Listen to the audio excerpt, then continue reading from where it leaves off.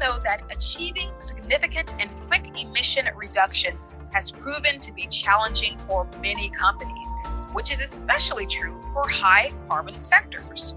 Now, that's why transition finance is quickly turning into one of the most promising tools and concepts aimed at reaching long-term decarbonation goals. In fact, it's related to various financial tools and forms of financial support that help high carbon companies start their journey to becoming greener. To discuss more today, we have Leon Saunders Calvert, Head of Sustainable Finance, Lipper and INA Insight, and Sean Kidney, CEO at Climate Bonds Initiative. Thank you both for joining. Let's start with describing what constitutes transition financing. So what are the standards? Well, I'll kick off. There are no formal standards out there yet. But essentially, transitions is about transitioning to the kind of future you want to have. Now, that's going to be in line with the Paris Agreement, which is the critical environmental target we have for the globe, and if we don't get the Paris Agreement right, all the other environmental problems we have are not going to be able to be solved. So what does that mean? Well, it means that if you're a oil company, you can issue green bonds for investments that you're making that are consistent with that. That will probably be things like renewables or green buildings or the like. It's possible, but we're not quite there yet, that there will be investments in fossil fuels which will be consistent with the Paris Agreement. But that's a tough part. But you can certainly do stuff in other areas. If you're a mining company and you're investing in, say, renewables for your mines, or you're investing in, say, minerals that are critical for the transition, like cobalt or the like, then you can issue green bonds for those sort of things too. And this is the new and area that we really need to start grappling with and promoting. Investments in things that we haven't looked at before, but are actually really material to where we have to get to in the next 10 and 30 years. So with that, Leon, could you jump in and let us know, this is an area, as Sean said, that we need to move forward in, but are there any challenges that investors should know about upfront, challenges regarding transition financing? And if so, what are those challenges and how can we deal with them? So short of just repeating what Sean just said, I think that the challenges, and they're not just for investors, of course. We're talking about transition financing. So this is new capital being raised. So this is partly issuers and their challenges, and as well as underwriters, the investment banks underwriting the deployment of this new capital to the market for investors to invest in. But there are no definitions about what transition financing is and isn't yet in the market. And of course, there are good guidelines, as Sean described a second ago, associated with what are the principles associated with what transition finance is. It's the transition to a low carbon economy, effectively, is what we're talking about here. But exactly what kind of new capital issuance, what type of bond or indeed loan, what does that new capital issuance need to look like? What criteria does it need to have at the edges and around the grey parts in order to be considered transition financing? That definition, I think, is important. Investors want clarity about what the securities they're investing in. And so being really, really clear about whether or not it meets a specific criteria, whether it's a certified and well understood security, which meets the definition of a transition bond, is probably the single biggest challenge associated with really driving that as a new security in the market. It's worth noting that in the European Union taxonomy, which will come into force from the 1st of January in Europe, there is already an outline of transition investments that should be included. And so that'll govern European green bond issuance and finances going forward. Of course, that's only the beginning of the work. There's more work to be done. At Climate Bonds, we'll be publishing a white paper in September at our Green Transitions Conference outlining our view about doing this. But you know, the key thing is I think we've got a growing awareness that we need to be looking beyond things that have been demonstrably and easily understood as green, renewable energy or low carbon transport, into areas that we've generally avoided bringing to this market in the past, which are things like the high carbon steel industry or the plastics industry. And they need to have pathways because, you know, we need these things. We need steel going forward and we need cement going forward. What are the pathway to a future that we want is. How long is it going to take? What does it mean for CapEx plans and investments over the next 5, 10, 15 years, not just the next year? Can we assess that? And can we come up to an understanding which gives us all confidence that we're making the right investments to address climate change and other environmental challenges? That's where the transition discussion is. And already you've seen transition bonds in the market. We've seen quite a few. We might argue for a couple of them, but nevertheless, they're in the same spirit of it. And as we develop a deeper understanding of what these sectoral pathways look like in steel and cement and plastics and mining and so on, we will get a rule set and we will get a clarity, and that'll make it easy for people to figure out whether they're part of this market. This is going to change very quickly. By the end of this year, you will see a bunch of rules: the European Union taxonomy, the Climate Bond Standard, the ICMA Green Bond Principles. I've got a transitions working group. All of these important intellectual efforts and science-based efforts will come to market, and suddenly there'll be a boom. There's an important aspect there, Keith, adding on to what Sean said there, which is typically there's in the past been this sort of sense in which a company which is very, very in a very carbon intensive sector, how could they possibly issue a green bond? They're obviously incredibly carbon intensive. There are fossil fuels manufactured, metals and mining, automobiles, whatever it might be. And of course, transition financing is a really important part of that. It's not just about identifying that particular sector as bad. It's about identifying what can companies in that sector do in order to raise financing to allow them to make the transition. And that's why those definitions, I think, are so important, and the maturity of the market in that space will really allow that boom to take place that Sean's referring to. Great. Let's talk about regulation. How does regulation enter here? And is it really acting as a driver, or is it being seen more as a barrier? Leon and Sean. Look, my suggestion would be that regulation in this space is useful. Clearly, you always want to avoid the challenge of over-regulation, unnecessary regulation, or certainly not overly sanctimonious regulation, if you like. But certainly, the requirement to create a degree of standardization such the investor community can really establish what it is that they are buying into, and they understand what that looks like, what that means, what expectations are of purchasing into those securities, I think is really important. And so the requirement on standardization is very, very useful. Now, does that all need to be regulation? I think that's an open question. I think the regulation can be a useful driver here, but of course, there's a degree of standardization that markets can reach, which is independent of regulation as well. Regulation tends to be a very, very long-winded process, takes a long time to instigate, or often for very good reason. But there may be a degree of standardization that the market can reach, which is not entirely dependent on regulation. But Sean, what were you going to comment on there? Yeah, I think that's right. I mean, if you look at the growth of the green bond market, it's grown through voluntary market measures of various sorts and efforts to develop standardization around reporting and transparency. Those efforts are now being taken up by governments in China and in Europe and in some other countries because they're bringing in incentives. And when you have incentives, you have to have a fairly tight framework for what's in and what's out. But it's actually developed quite well without those kinds of regulation. I don't think transition investments are being driven by regulation. I think they're being driven by investor appetite to expand their understanding, partly based on the green bonds market, which has been very successful, and a growing appreciation that the frontier is more complicated than the sort of things we've looked at so far.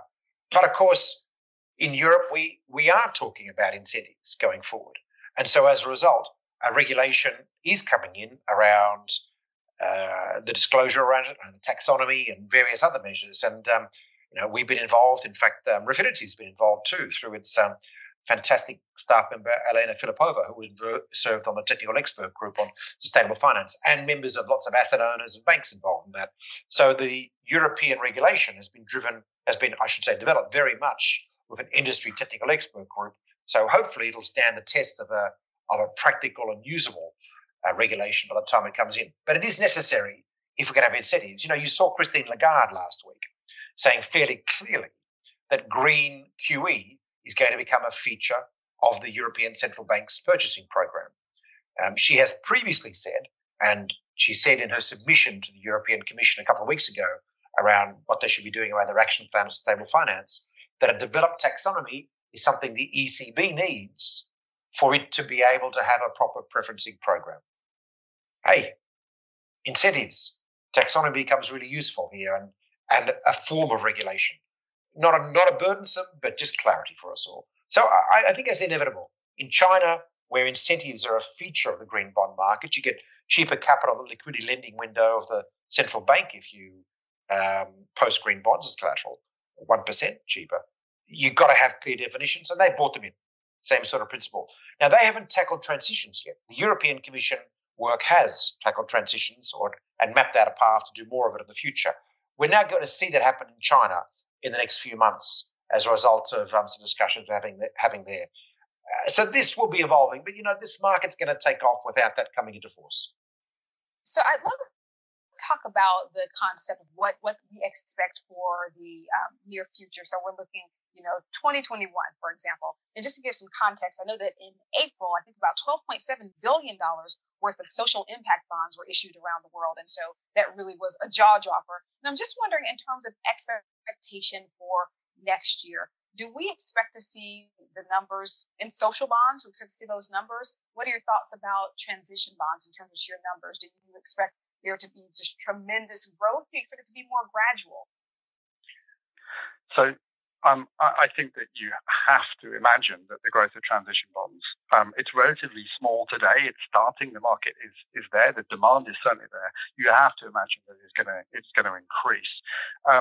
You've got this challenge which transition bonds are a really important sort of solution for. You've got this challenge where we identify the amount of capital that is required to move globally, to move the global economy to a low carbon economy. But it's very, very difficult to judge how much capital has actually been deployed to those outcomes, both in terms of new capital raised, but also, of course, in terms of deployment of capital from individual corporate balance sheets and other places. But in terms of the new capital being raised, you obviously can't limit the amount of capital being raised just when you look at green bonds. It's looking more broadly across transition bonds and other forms of financing, where you enable an understanding of what is the delta between where we need to be and where we are today, and get a much, much better sense of that. And so I think that the growth of transition bonds is likely to increase very, very drastically over the course of the next couple of years. But I think the social space is a slightly different space. Social financing space is slightly different. That is also growing very, very rapidly. This year, the growth of social bonds has increased exponentially as partly as a result of course, COVID-19 and COVID-19 financing associated with that. So, but it doesn't seem to have come at the expense of the green and the climate bond space and the transition bond space. So that continues to grow along with the social financing growing at a phenomenal rate. And I guess this gives me the opportunity to plug very, very briefly the new Sustainable Finance League tables, which is intended to cover the entire wallet, the entire financing space across asset classes of new capital being raised, whether it's green bonds, whether it's transition bonds, whether it's social bonds, whether it's loans that are being raised to support these outcomes. The new league tables report that we're releasing this week is designed to capture all of that financing, so you get a much better view of the entire wallet, which is contributing to sustainable outcomes. Sean, are your expectations the same? Well, to just a couple of points up front, my expectations are the same, but let me give you a bit of colour to this. There's been a proliferation of children of the green bond market, which is fantastic. So first we saw sustainability bonds, which are sort of hybrid social green, a bit of both. We've seen social bonds, we've seen blue bonds, we've seen even a pink bond, by the way, a gender bond that came out of the World Bank. So the idea of thematic issuance, where you're offering a product which is a similar risk and yield to others, but where the proceeds are being allocated as a kind of bonus feature to addressing an area which is seen of concern or of risk or a priority for investors, is now well and truly established. This is a plus $1 trillion market if you put them all together. In fact, it's well over $1 trillion. And this year, the big growth has been pandemic, COVID/social bonds, using exactly the same format as the green bond market, another child of, and that's grown. And you will see rule sets developing around that fairly quickly too. That's the backstory. Really, capital is saying, hang on, I can have my lunch, I can have my cake and eat it too, I should say, which is that I can get comparable yield and I can address issues that are of great concern to my stakeholders and my long-term risk managers, because these aren't feel-good issues. These are issues that the actuaries are worried about over long term, and the question is how to reconcile that short-term portfolio management. That's the background to it. Now, in the transition bond sector, we've already seen a vast growth of transition loans of various sorts. This has been happening for a while on bank balance sheets. So when it starts appearing in bonds, it's not totally fresh. It's a translation of loans into bond products, a repackaging and so on, that you're going to start seeing happening. So it's been going. We're not seeing this as an entirely separate market. All of these things are about how we improve our society. The environmental flavoured ones, the green, the blue, the transition, are all part of still addressing the climate challenges we face, the Paris Climate Change Agreement, but also addressing other issues or different kinds of issuers. Where transition bonds have got going was companies that were seen as too brown to be cream, but actually what they're doing is relevant. So it started off as a marketing idea, push them as transition. We're saying, yes, we need to bring those companies into the limelight because they're doing really good work. They need to be recognised as such. And recognition is quite important, right? You know, in the European market at the moment, if you issue a green bond as a corporate, you get a stock price bounce and it stays up. So there's that kind of recognition of the halo, or it's a halo effect, if you like, coming from issuance, which investors are beginning to take advantage of. Now, we want to bring in all these other companies too, like steel companies from SSAB in Scandinavia that's bringing zero net carbon steel to market by 2026, or Baowu in China that's doing the same thing, or shipping companies like Maersk and NYK that are shifting in, that are investing in changing the propulsion of shipping into this market. And they've generally not had much space, much limelight. So this is a way of doing that. We hope that people can treat this in two ways. At the end of the day, we do think it's important to maintain a holistic picture of all of these elements in it. I kind of like one large liquid market, so we don't have liquidity premiums for new players coming in. But there are clearly differentiations that are useful to have to understand the kind of entities and the kind of companies coming in. There is a difference between, say, Repsol and Vestas. So if Repsol invests in qualifying investments, they're currently seen as a brown company, they'll probably do a transition bond, and we think that's really important to give recognition to Repsol. And over time, some of their gas investments will probably become qualifying as well once we have a clearer understanding of how that works in relation to the Climate Change Agreement. And for me, that's why it'll grow, because not only are we uncovering these loads that are out there already, but we're just going to bring in whole industries, whoosh, into the sector, who've generally been out of the limelight, unrecognised and unappreciated at a time when the demand for thematic product is being proven to be huge and vast. And that's why it'll grow, really. So, yes, I agree with Leon. This will be a fast-growing segment. Wow, so some great points there. First of all, yield as well as addressing important issues, always a gold star for that, recognizing companies that are doing good work. And then a bit of talk about the possibilities around one large liquid market, all of that pointing to the fact that we can expect to see tremendous demand. Sean, Leon, thank you so much for joining us. We invite you to subscribe to the Refinitiv Sustainability Perspectives podcast on iTunes, Spotify, or wherever you stream your content. What did you think about the podcast? Leave us a review on iTunes or follow us on LinkedIn and Twitter for updates on our show. You can even check us out on YouTube now. Thank you for joining. See you next time.